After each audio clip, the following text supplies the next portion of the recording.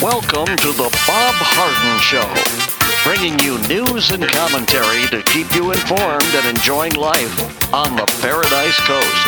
And now, here's your host, Bob Harden.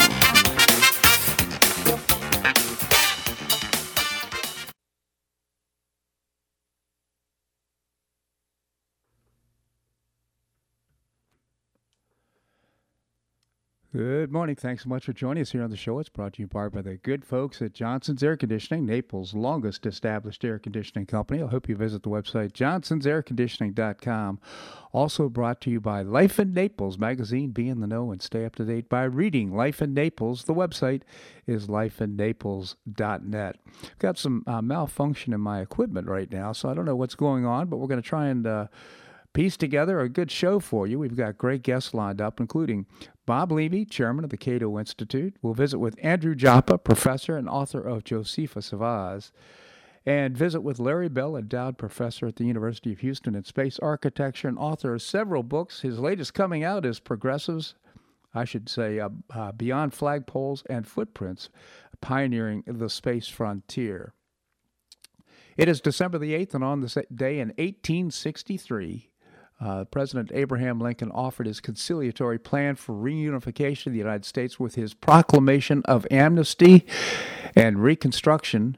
By this point in the Civil War, it was clear that Lincoln needed to make some preliminary plans for post-war Reconstruction. The Union armies had captured large sections of the South, and some states were ready to have their governments rebuilt. The proclamation addressed three main areas of concern. First, it allowed for a full pardon for restoration of property to all engaged in the rebellion, with the exception of the highest Confederate officials and military leaders. Second, it allowed for a new state government to be formed with 10% of the eligible voters had taken an oath of allegiance to the United States. Third, the Southern states admitted in this fashion were encouraged to enact plans to deal with the formerly enslaved people so long as their freedom was not compromised or infringed. In short, the terms of the plan were easy for most Southerns to accept, though the emancipation of enslaved people was an impossible pill for some Confederates to swallow. Lincoln's plans were charitable, considering the costliness of the war. When the proclamation of amnesty and Reconstruction, Lincoln was seizing the initiative for Reconstruction from Congress. Some radical Republicans thought the plan was far too easy for the South, but others accepted it because of the president's prestige and leadership.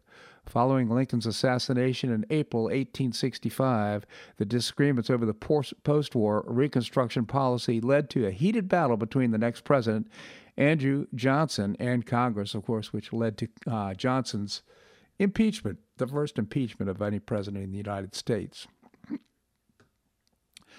Well, the political impact of inflation may rival its economic impact. We all know that the inflation can devastate savings and throw the economy into chaos as consumers, workers, and businesses grapple with unstable and escalating prices. But it's been long enough since we suffered from high inflation that its political consequences were clearly on display. On Tuesday, CNBC released the results of its quarterly small business survey. Unsurprisingly, 75% of small businesses said they were facing higher costs, up to 70% in the third quarter. 58% complained of supply chain problems. Inflation was cited as the top concern by 34% of the small business owners, making it as far the top priority. Supply chain disruptions were a distant second, as 23%, and COVID was down at 17%. Politically, inflation has been devastating to Biden's support. Of course, Republican small business owners oppose Biden and give him high disapproval scores. Likewise, Democrats insist that everything will be just fine, but independents have switched positions. In the third quarter, 51% said they approved of Biden's job. Now the job has fallen to just 33%. Given this reality, it's no wonder that Team Biden has been sending out its mouthpieces to beg the establishment media for better coverage. Hey, come on, you guys, do your job. You got to start making us look good. They've liked more coverage of the employment situation. The unemployment rate, of course, is at 4.2%, but unfortunately, the labor force has shrunk dramatically. And a lot of folks, 4 million of them, haven't gone back to work and aren't in the labor force. We have no doubt that establishment media would like to go along with Biden's pleas for positive coverage, but it will not work. Folks are very disenchanted with this administration. This segment of the show brought to you by the good folks at Johnson's Air Conditioning, Naples' longest established air conditioning company. Visit johnsonsairconditioning.com. Also brought to you by Life in Naples magazine. Be in the know and stay up to date by reading Life in Naples. The website is lifeinnaples.net. Coming up, Bob Levy, chairman of the Cato Institute. Now we're going to have a little silence right now, but we'll visit with Bob just as soon as I get him on the air.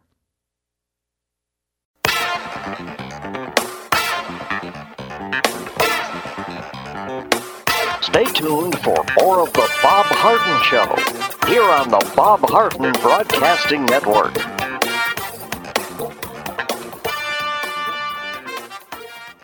I'm Bob Harden, the host of the Bob Harden Show. One of my favorites for breakfast or lunch is Lulabee's Diner, providing great service, fabulous food, and a rockin' good time. Lulabee's Diner is a throwback to the 60s, complete with great music and a fabulous 60s decor. What I like best is a blend of great food, great value, and terrific service. Most of the friendly waitstaff has been part of Lulabee's for years. I enjoy the great choices for breakfast and lunch, and you'll find the menu has everything and anything to satisfy your taste. Lulabee's offers catering, party platters, lunch boxes, and more. Lulabee's Diner will quickly become one of your favorites for breakfast or lunch. No reservations are needed. Check out the website at lulabees.com and stop by Lulabee's Diner, open from 8 a.m. until 2 p.m. 7 days a week. Lulabee's Diner in the Green Tree Shopping Center at the corner of Immokalee and Airport Pulling Roads. Stop by Lulabee's Diner for fabulous food and for a forever cool rockin' good time.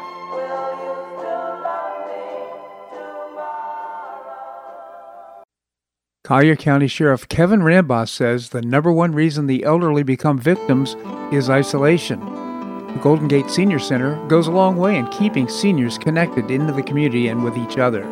The Golden Gate Senior Center provides comprehensive information regarding services and resources that affect the quality of life of older adults and their caregivers in Collier County, empowering them to maintain independent and meaningful lives.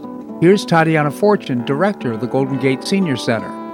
We want to be able to connect you to whatever service or activity. And even if the person doesn't want to come out for socialization, if they have a question about, hey, where do I go for transportation? Where do I go for a certain health care? If they have a need, we are able to point them in that direction through our information and referral service. So we're more than happy to assist in that as well. To find out more, visit CollierSeniorResources.org. That's CollierSeniorResources.org, or call the Senior Center directly at 239-252-4541. That's 252-4541.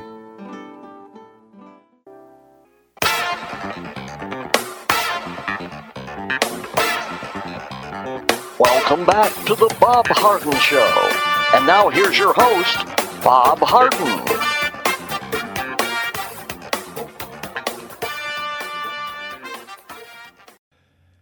Thanks so much for joining us here on the show. It's brought to you in part by the Foundation for Government Accountability, creating policies and programs to get able-bodied folks off of welfare and back to work. It's a moral imperative, and you can find out more by visiting the website, thefga.org.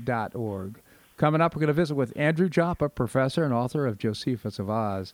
Right now, we have with us Bob Levy. Bob is the chairman of the Cato Institute. Bob, thank you so much for joining us. Always a pleasure. Good to be with you, Bob. Thank you, Bob. Tell us about the Cato Institute.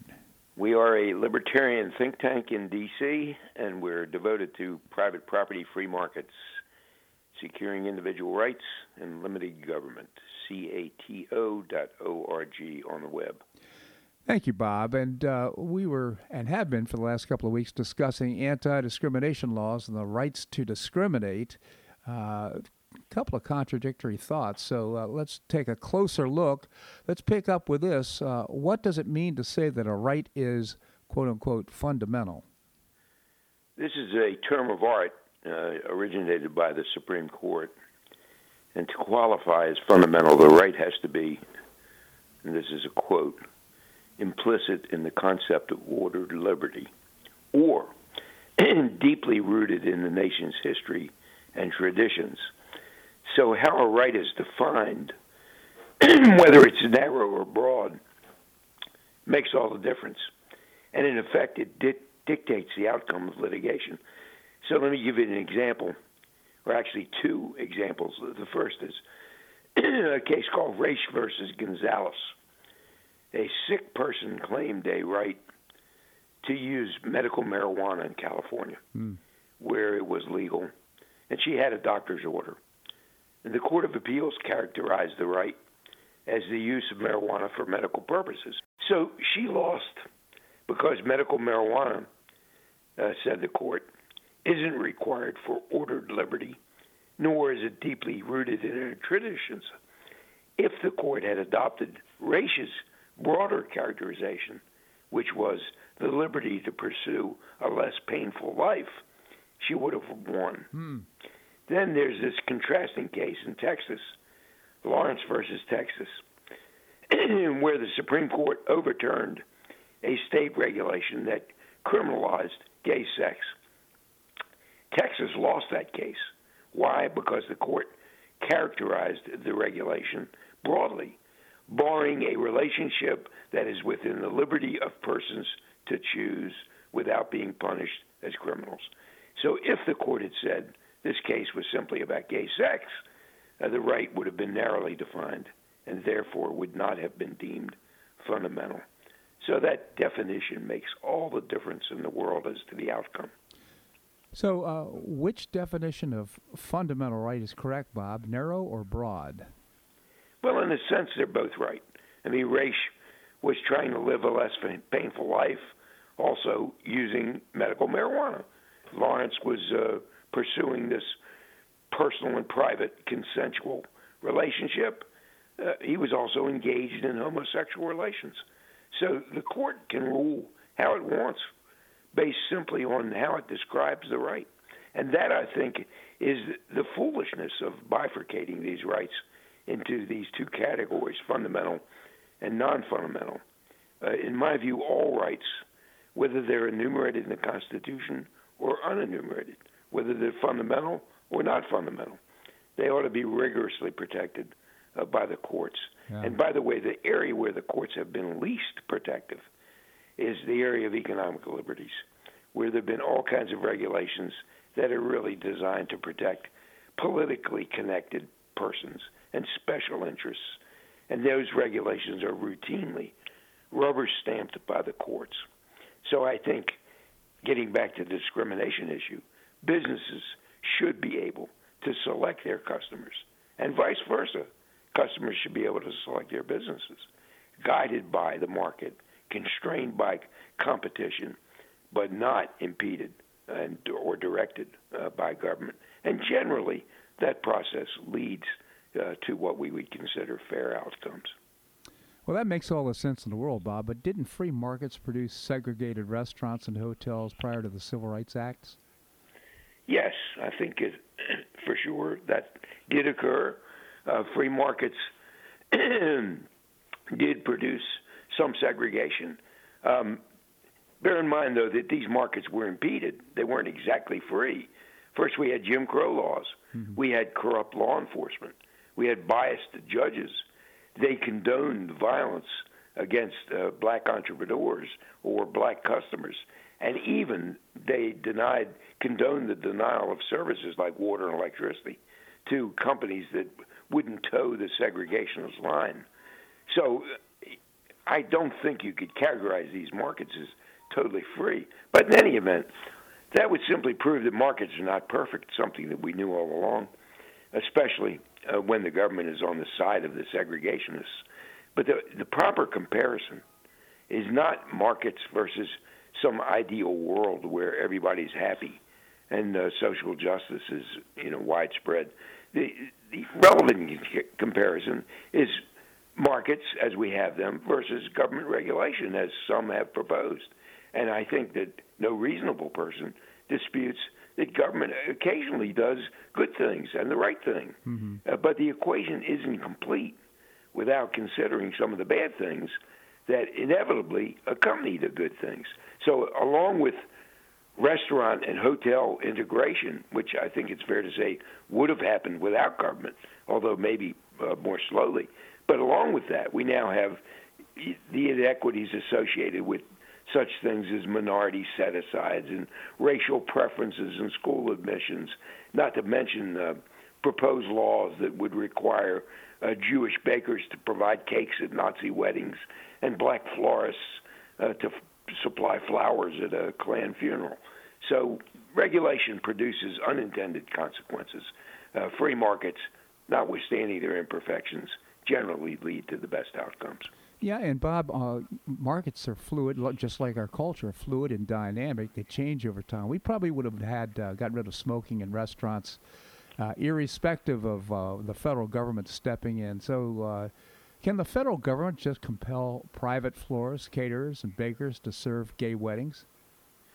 Well, some have argued that because the Equal Protection Clause bars discrimination, that you can force florists and caterers and bakers to serve all folks, including gay weddings.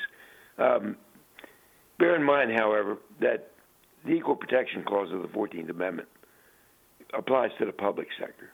It doesn't apply to private businesses. So it's government that has to be non-discriminating, not private businesses. Mm-hmm. If you want non-discrimination in the private sector, if that's a moral imperative, then you need to amend the Constitution. You can't pretend that the text says what it doesn't say. And also remember, there's a distinction between what it says in law and what's the moral, the equitable, the right thing to do. It's perfectly consistent to argue that from a legal perspective, discrimination should be permitted in any society that honors your freedom to associate with whomever you please. A member of one religious or one racial or ethnic group shouldn't be forced against his will to associate with members of other groups. On the other hand, from an ethical perspective, I think religious and racial and ethnic discrimination can be reprehensible. So I would condemn people who practice that kind of bigotry, but I insist that they have a legal right to do so. Yeah, that makes sense. So what's the best argument against your view that private discrimination should be allowed? Well, the toughest question is this. If private businesses have the right to pick and choose their customers for whatever reason, doesn't that mean that the 1964 Civil Rights Act, and specifically Title II, which is the so-called public accommodations provision, doesn't it mean that that was unconstitutional? In other words, should private hotels and restaurants, et cetera, been allowed not to serve African Americans? Well, my answer is this. At a minimum, the Civil Rights Act has a disputable constitutional pedigree because the law addresses private entities, not government acts. It's not authorized under the 14th Amendment, which bars government actions only, and because the law had nothing to do with eliminating state-imposed barriers to interstate commerce or travel. It should not have been upheld, even though it was, in fact, upheld by the court under a misreading of the Commerce Clause. That is, the Commerce Clause, as originally understood by the framers, would not have covered that. Still, that said, the Civil Rights Act helped erase an unconscionable assault on human dignity, and it's now settled law, not to be revised despite its constitutional infirmities. We're dealing with the doctrine now of stare decisis, something that your listeners, I'm sure, are familiar with given the abortion debates that are now ongoing. So interesting. Bob Levy, again, chairman of the Cato Institute. Refreshing to talk about policy and law versus politics, Bob. Again, cato.org is the website, cato.org. Bob, always appreciate your well-informed commentary here on the show. Thank you so much for joining us. Great to be with you, Bob. Thank you so much. All right, coming up, we're going to visit with Andrew Joppa, professor and author of Josephus of Oz. We're going to see if this commercial break works. It probably doesn't, so you're going to have a little silence here for a moment, but we'll be with you in just a moment.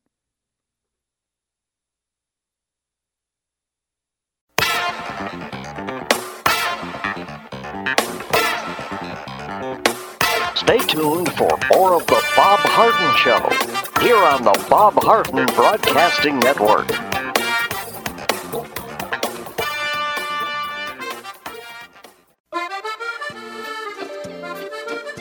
Blue Provence Restaurant is a favorite dining destination for many Neapolitans, including Linda and myself. Blue Provence, located in a historic building in the heart of Old Naples at Creighton Cove, offers a mix of French bistro cooking with bold, fresh Floridian flavors. Experience award-winning cuisine at Blue Provence and enjoy one of Florida's most extensive, eclectic, and fun wine cellars. Dining choice of the popular Eat-In Bar, the intimate courtyard garden, or the beautiful Provencal Caribbean dining room. Enjoy a wonderful and memorable evening in a casual and relaxed atmosphere that includes a taste of Provencal hospitality. Blue Provence is open 7 days a week, all year round. Visit BlueProvenceNaples.com for reservations, everyday specials, and coming events. That's BlueProvenceNaples.com or call 261-8239. That's 261-8239. Blue Provence French Restaurant in the heart of Old Naples.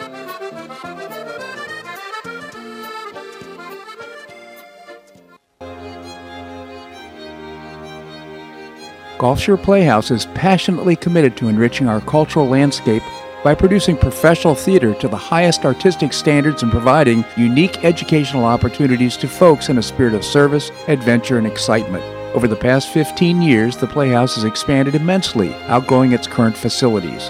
With dreams of expanding even further in order to better serve the community, broaden the economic impact, and strengthen the cultural fabric of our region, it's time to build and move into a new home. A 44,000 square foot state-of-the-art theater and education center will be built on 3 acres at the corner of First Avenue South and Goodlett Frank Road, allowing Gulf Shore Playhouse to achieve those dreams. To find out more about Gulf Shore Playhouse, this state-of-the-art performing arts center, and about the season's exciting productions, visit GulfShorePlayhouse.org. That's GulfShorePlayhouse.org. We'll see you at the show.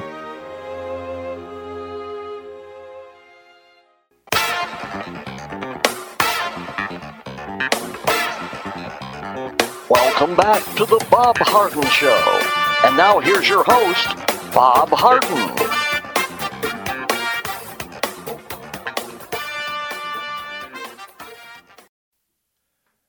Thanks so much for joining us here on the show. It's brought to you in part by Gulf Shore Playhouse, bringing you professional New York-style theater at its very best. And to find out more, get tickets, you can visit GulfShorePlayhouse.org. Coming up, we're going to visit with Larry Bell, endowed professor at the University of Houston in space architecture. Right now, we have with us Andrew Joppa. Andy is a professor at and also author of a terrific read. It's called Josephus of Oz. Andy, thank you so much for joining us. Good morning, Bob. Good morning, Andy. So we usually talk about culture. Of course, all things come from culture, including politics. Let's. Where would you like to start today? Well, I'm going to start with some good news, which we have some of, not that much, but some. And then I think the issues that are pending right now, the immediacy of Ukraine, the Ukraine situation, and then the perhaps longer-term situation, not considering Taiwan, of China in the head-to-head battle for world supremacy, that will be the defining element of the 21st century. So let me just start with some good news, Bob. Great. First of all, it's been documented by the Cleveland Clinic that effectively Viagra can reduce the amount of Alzheimer's potential by as much as 70%. Yep. That's an interesting alternative use of Viagra. It'll be very interesting to see how the insurance companies handle this. They're very reluctant to insure the preventatives for unknown potentials, and yet if in fact you get a 70% reduction potential using Viagra for Alzheimer's, that is a circumstance that should warrant almost a vaccine type of general application to the public. I don't believe it'll happen, but I think if it's documented in clinical trials that it does prevent the Alzheimer's, the 70% factor, that it may enter into the category of almost being vaccine-like in its implications, Bob. That is huge, isn't it? And what we're interested to be first is, as it turns out, the Viagra was actually, it's an off-label use right now for men, for their ED. It has actually started as another type of a drug for a different purpose, and it's been very helpful in other types of situations as well. So it makes me wonder if perhaps it won't be prescribed for women. Well, it has been. I mean, because it does increase the blood flow in the body. It was originally used as a high blood pressure preventative. And so, they're like many drugs. They find alternative uses that develop. You can see that with ivermectin, for example, and the profound benefit to be achieved and has been achieved worldwide with ivermectin in its application as a therapeutic for COVID-19. So it's another example of that. It'll be interesting to follow that story and see how that develops, Bob. Another piece of good news, in my estimation, read the stepping down of Amarova as the nominee for the Office of Controller of the Currency. Her intention, or at least her background intention of inserting the government within all financial institutions, putting a government representative on the board of all banks. I think that was the kiss of death for her nomination, and she recognized that. But I'm pleased to see her nomination is now withdrawn by her own accord, apparently. Which is great news indeed. Just following up on your comments on Viagra, it'd be interesting to kind of get to, things are changing now in the world of vaccines. Wonder if we could pick up there and get your thoughts on what's going on with regard to the South African coronavirus. What is it called now? Omicron or something like that? Omicron, yeah. What do you vaccines right now are beginning to look like therapeutics, number one, and number two, not seeming to make too much difference in terms of people's health. I think there can be no documented, at least essential difference in whether you've been vaccinated or not, received the boosters or not. The outcome seems to be essentially the same. I'm going to say something that I can't document, but I would think if we did not have the vaccines at all, the outcome at this point would be not measurably statistically different than it is. I certainly can't document that, but having read the numbers for the past several months, I think that is at least a reasonable statement to make. So, but I think we're, again, seeing a high degree of politicization of Omicron. I think that will continue, and I've made this point on your show many times, at least through 2022 and perhaps through 2024, as the leverage point to maintain mail-in ballots for the election and ballot harvesting. And I think that is, I'm not going to say that's the largest motivator, but I certainly think it's a prime motivator for the continued politicization of these COVID-19 variants, Bob. Yeah, Robert Kennedy Jr. wrote a book about Anthony Fauci. It is shocking. I'm reading it right now, and the way they, for example, suppressed information and actually made information about, for example, hydroxychloroquine. Really threw the drug out, which could have been a great therapeutic. And now I guess the only drug that's allowed right now is remdesivir, I guess it is. Yes. And apparently that has a history of making people very ill itself. So there are many deaths associated with it. Yeah, exactly. So there's many therapeutics that could be a lot more helpful. Right now, it looks like the FDA and the CDC have been weaponized against the American people. Well, there's no doubt. I can perhaps resist whether or not that was an intentional attack on the American people, but I can't prove it wasn't. Yeah. On the other hand, it certainly was a profit-driven process that, in fact, had the ultimate impact of seriously damaging the American people and costing thousands, if not hundreds of thousands of lives in the process, Bob. And I think eventually, if history is fair, they will rewrite this period of time and they will document that by intent, therapeutic drugs were suppressed for the benefit of the patent holders on the vaccines. That includes the CDC. It includes Fauci as a personality. And I think this is an issue that hopefully will be fully explored as time goes on, Bob. There's no question. I mean, I'm sure you've heard about the two people. One person who was refused the opportunity to take ivermectin. Finally, the judge prevailed and said, you will administer ivermectin to this patient. He ended up recovering as a result. So right now, the therapeutics or the protocols that are in hospitals right now can lead to real damage and death.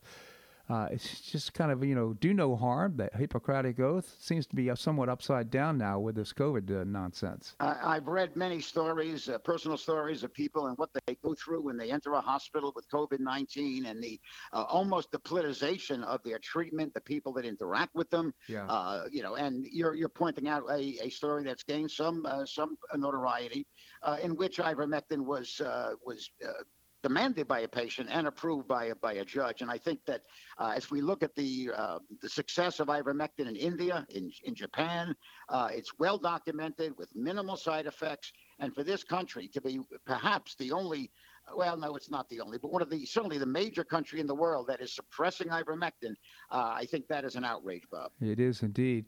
So let's move back to your main topic of China. And right now, our relationships are very strained with China. We're concerned about Taiwan. We've got a lot of concerns right now on this, what has been called the feckless president trying to defend our borders. What are your thoughts? Well, I have a lot of thoughts. It's hard to get a firm grip on this situation. One more passing comment about the pharmaceutical world. At this point, it's been well documented that there are approximately 100 drugs that are not available because of the supply chain chain shortages. Mm-hmm. Those include antibiotics, heart medicines, cancer drugs, painkillers, and these drugs are becoming in lesser and lesser supply. Excuse me, Bob, my throat's a little hoarse this morning. But that's, I think, a serious issue that's going to become more serious if this supply chain problem cannot be resolved.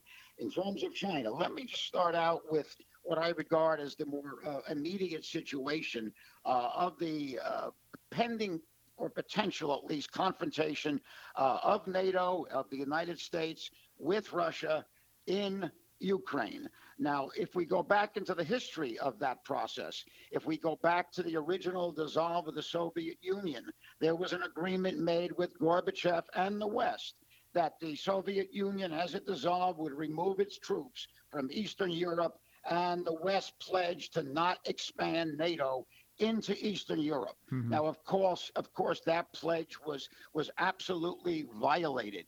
Now we're looking at a situation where everything is being done to try, through most auspices, to get Ukraine into NATO. Now, if we look at what this represents to Russia, and I don't want to be defending Russia in any head-to-head circumstance with the United States, right. But I think in this particular circumstance, with the failure to fulfill their pledge to Russia as it emerged from communism, I think there is absolute reason to believe within Putin's mindset that this is a dangerous process for Russia. If we look back to 2014, when the United States initiated the removal of a democratically elected president from Ukraine, now certainly it was a corrupt government, but nevertheless it was democratically elected. Once that democratically elected government was removed, it set loose a group of neo-Nazi thugs that slaughtered tens of hundreds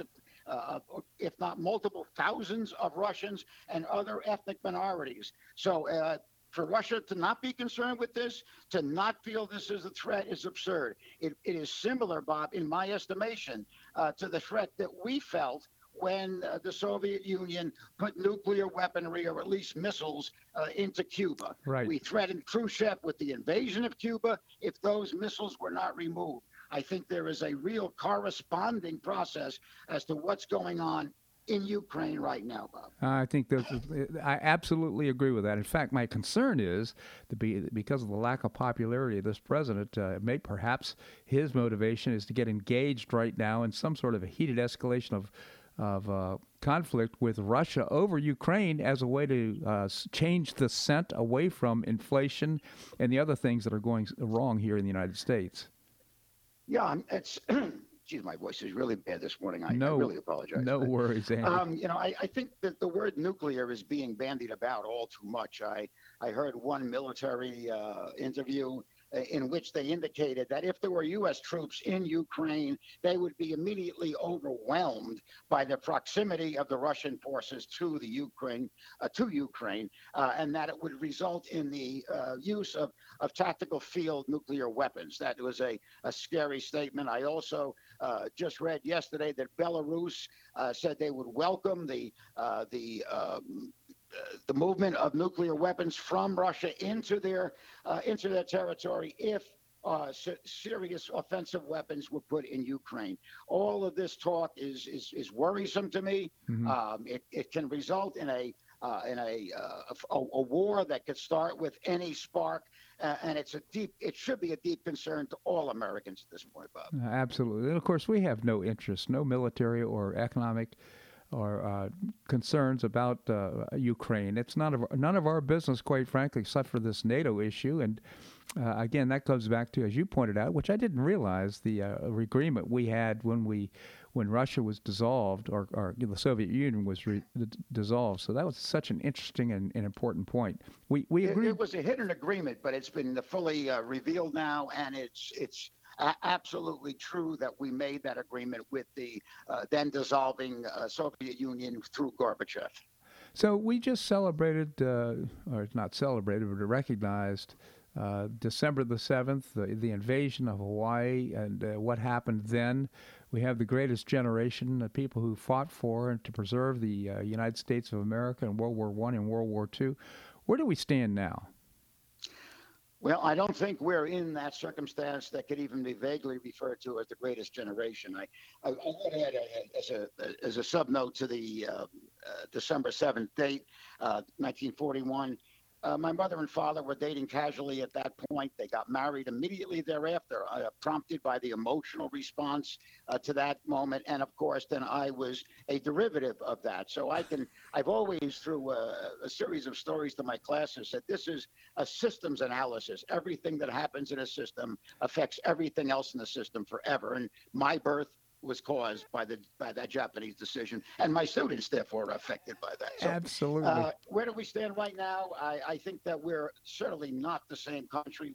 We're dramatically more divided. I think we're dramatically. But let me start someplace else before that. If we look back to let's say 1939, with a very weak American military, given no support by the political world at that point, if we look at the existence in mainland America, in continental America, the Nazi Bund movement that was so prevalent, there were a lot of indications, strong anti-Semitism, but once the Japanese attacked Pearl Harbor, that was all put aside, and we emerged. I think America was more created by the response to that Japanese attack on December 7th than it was the fulfillment of an existing set of characteristics. What I'm saying is that I think World War II and what emanated from that as a derivative was the creation of the greatest generation, not the fulfillment of the greatest generation. Yeah, meeting the challenge, and certainly did that, but it also made a special place for the United States in the world in terms of leadership, which right now I'm concerned that we're seeing that leadership decay. We're seeing a loss of true leadership here in the world. Well, if I were to weigh the outcome in the conflict and the adversarial conflict, if not eventually military conflict between the U.S. and China, and was to hinge that entire evaluation on leadership, certainly China has that in spades over the United States. The Biden leadership, certainly it's not Biden himself per se. In my estimation, these inputs to Biden are coming from elsewhere, and we could talk about that forever, where it's coming from. But on that one factor alone, Xi's leadership, the single dominant, lifelong potential leadership of Xi, is a major factor in what is going right in the war between the figurative war between the United States and China.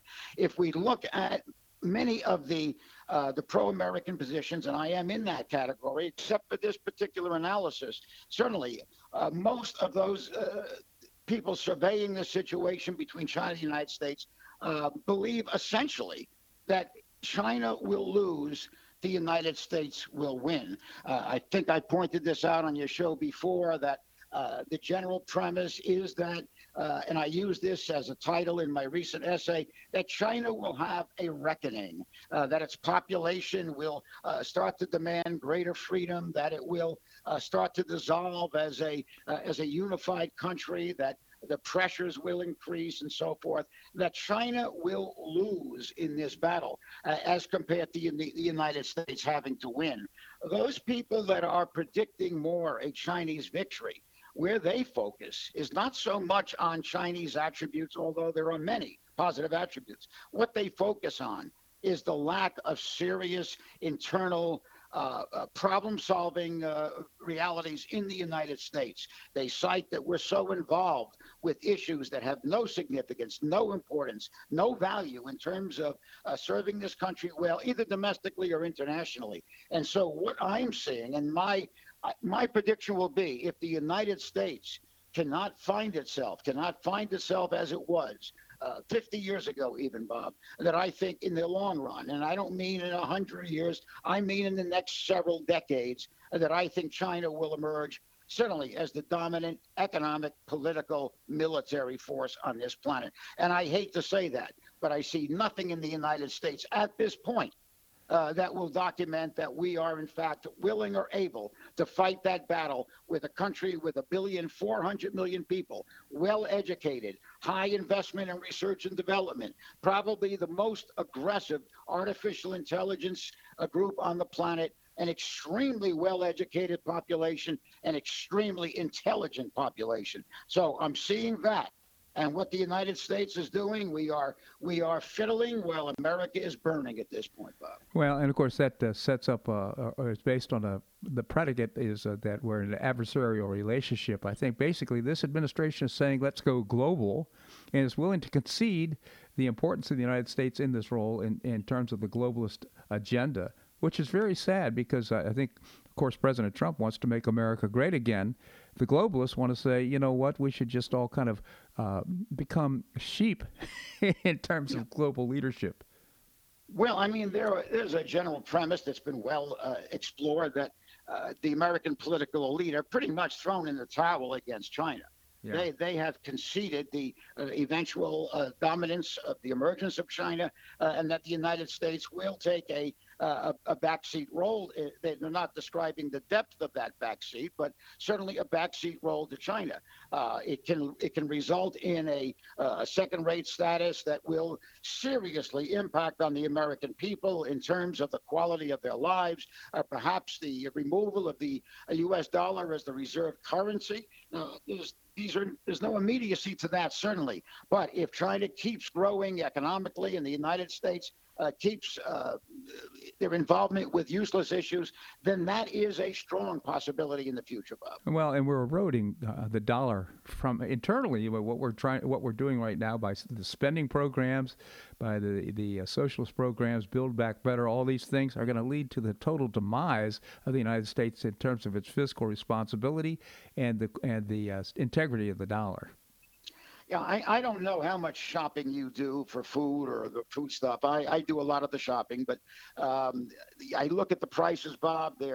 It's not just a simple 5 or 6% inflation, which is extensive as an inflationary number. Yeah. I think it is larger than that. I think it's much, much larger than that, Bob, if I can judge by my own experiences. Yeah, you're absolutely right. Again, Andy, always appreciate your commentary on the show. Andrew Joppa, author of a book that's kind of off topic for today's discussion, but extremely interesting. Josephus of Oz is the name of the book. My book is off topic for any discussion. Andrew Joppa's Josephus of Oz. Andy, always appreciate your commentary here on the show. Thank you so much for joining us. We'll talk soon, Bob. All right, thank you, Andy. All right, coming up, we're going to be visiting with Professor Larry Bell. He's endowed professor at the University of Houston in space architecture. We'll be talking about his column, Progressives Misinterpret Land of the Free. We'll also be visiting about his book, Beyond Flagpoles and Footprints, Pioneering the Space Frontier. Of course, he wrote this with Buzz Aldrin. It's now come out, and it's available in hardback. We'll be doing that and more right here in The Bob Harden Show on the Bob Harden Broadcasting Network.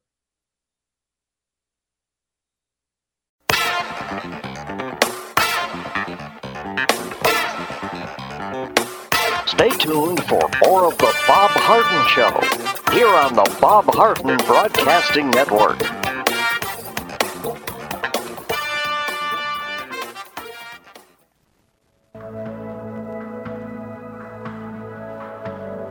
Do you suffer from joint pain in your shoulders, hips, or knees? I was suffering from debilitating pain in my knees. On a referral, I saw Dr. George Markovich with the Institute for Orthopedic Surgery and Sports Medicine. He successfully treated my symptoms and pain for several months. Finally, having exhausted all alternatives for pain management, Dr. Markovich and I agreed that surgery was my best alternative. Dr. Markovich replaced both of my knees in 2006, and I now have full range of motion in both knees, and I have no pain.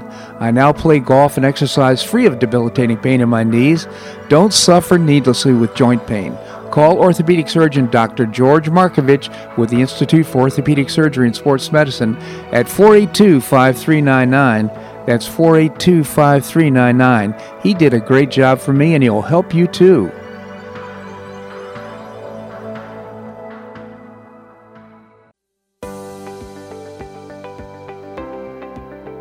School choice is a growing movement, one that is already lifting thousands of kids across America and is now supported by 3 out of 4 voters.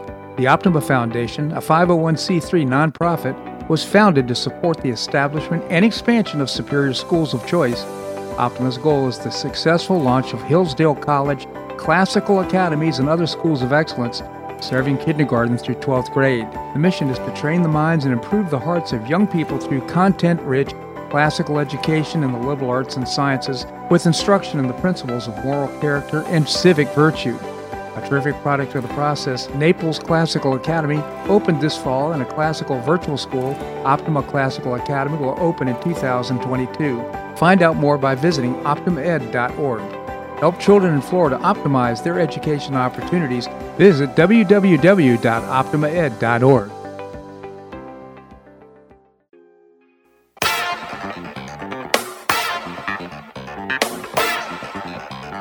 Welcome back to the Bob Harden Show.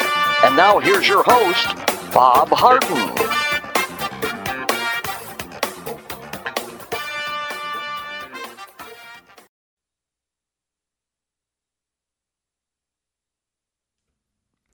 Thanks so much for joining us here on the show. It's brought to you in part by Choice Social. It's a new, refreshing social networking platform. You can find out more and download the app for Choice Social at choicesocial.us. The website is choicesocial.us. We have with us, as I mentioned before the break, Professor Larry Bell, endowed professor at the University of Houston in space architecture and author of several books. His latest came out just on the market now, Beyond Flagpoles and Footprints, Pioneering the Space Frontier. Professor, thank you so much for joining us. And Bob, thanks so much for having me on. Always a pleasure, Professor. You know, I saw the release now. The book is on the market. I think it'd be really informative and helpful for our listeners to find out about the book that you wrote with Buzz Aldrin. Yeah, the book is about, actually it's a product of about a 40-year or more relationship with Buzz, friendship, working relationship, and many conversations, endless conversations. And it's about, the book is really a history book, but it's not dry by any means. It talks about how what we call space development really came about, and the early visionaries that thought about leaving Earth and so on, that were the first practical ones that created the means to do that. It really talks about the global developments, and there some of them are, of course, very inspiring, and some of them are very terrifying, because we can recall that the buzz bombs, the V-2 rockets from Russia were raining down on London were pretty terrifying, and we think of the different. And today we think of, bombs coming down from hypersonic missiles, fired from China or Russia or whatever, and so space represents that very terrifying aspect of things, but it also represents, the internet and the satellites and telecommunications and so many of the technological advances that have really changed the way we live, and the International Space Station and the notion of going to the moon and internationally going to Mars. And so space represents both our greatest hopes and our greatest fears. During the Cold War, we had the Cold War going on with Russia on the ground, and we had Apollo-Soyuz, we had our astronauts and cosmonauts embracing each other over the Atlantic Ocean and from space. And I knew I knew the astronauts and the cosmonauts.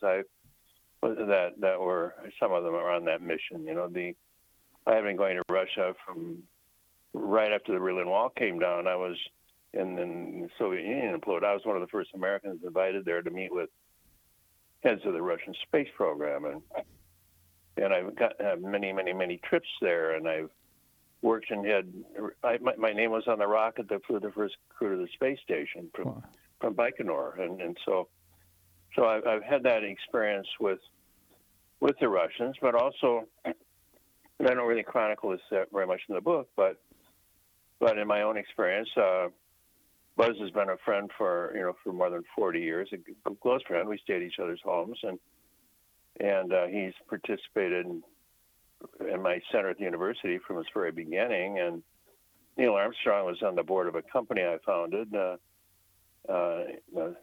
Space Industries Incorporated, a company, and Buzz was on our board. Neil was on our board along with the first two directors of the Johnson Space Center. So I have a history of knowing Buzz and Neil and half the people that walked on the moon, and so it's particularly meaningful to me to have this book out, and the first part talks about kind of the visionaries and the thoughts and some of these very early developments. The main second part of the book talks about all the stuff we've seen with going from government programs to commercial programs and space tourism and Elon Musk and Bezos and this sort of things. And the third part of the book is, I call it buzzwords. It's really looking at the future. Where are we going from here? Where should we go from here? And I thought no one better to discuss that than Buzz, who is incredibly. People don't realize Buzz was like Neil, was a fighter pilot. Buzz shot down a couple of MiGs in the Yalu River and the Korean War, and Buzz. But he also is a West Point graduate. He got a PhD in orbital mechanics, which is no small deal, based upon his really dogfight experience, looking at space trajectories, and he has a marvelous mind. He's a dear friend of mine, one of my closest friends over the long haul, and so to me, it's an important book. It's important because the story is important. It's a global story. It's not a coffee table book. I don't mean it's heavy reading, but I just mean it's not just a bunch of pictures and cheers. It really looks at the warts and the triumphs, and so it's out now on Amazon. Well, it sounds very exciting. I have not read the book yet. I look forward to it. It's now available. And I will say, based on the previous 10 books you've written, which, by the way, I've read most of them, I just really recommend it to our listeners. Think about it as a holiday gift. That is Beyond Flagpoles and Footprints, Pioneering the Space Frontier. I wonder, do you touch at all on the unidentified flying objects? This apparently has become a story lately. It seems to me that there's a lot going on in outer space which has been suppressed or unavailable to us. This whole notion of life and other things going on in outer space that we haven't identified. What are your thoughts? Well, it's not discussed in the book, but it triggers a memory I have of one of my many trips to Russia, and I was meeting with the professor, who's no longer alive, from the Moscow Aviation Institute. I had dinner at his home one evening, and this goes back to quite a number of years ago. He had a photograph on over his fireplace, and it was a picture of the Buran rocket and the Buran launch vehicle. It was really a knockoff of our space shuttle. It was sitting on a pad. They built 4 of them, I think, and there's a little object speck on the photograph up above the vehicle, and I made kind of a joke about it. I said it looks like a flying saucer, flying object.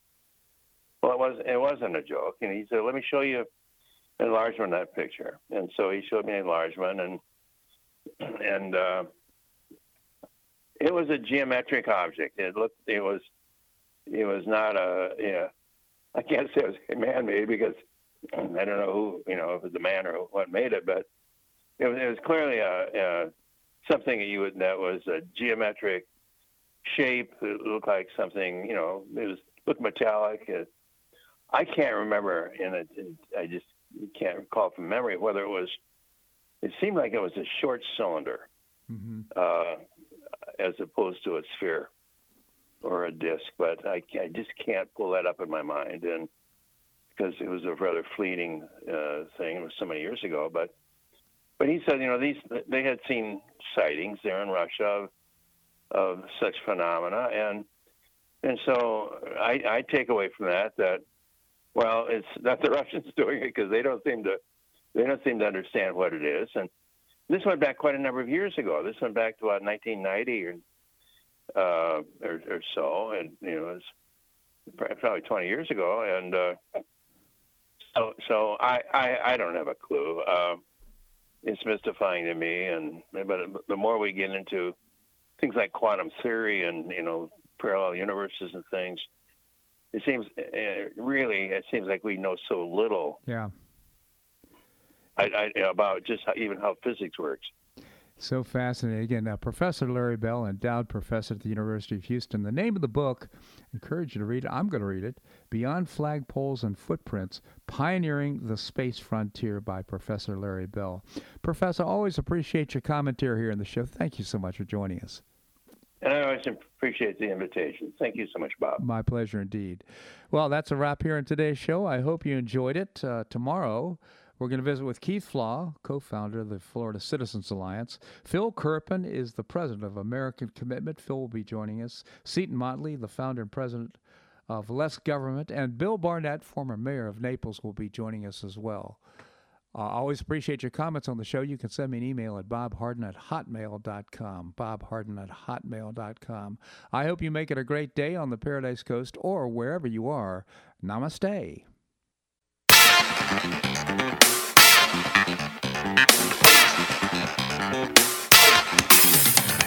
Thanks so much for listening to the Bob Harden Show on the Bob Harden Broadcasting Network. For more information and audio files of previous shows, visit www.bobharden.com.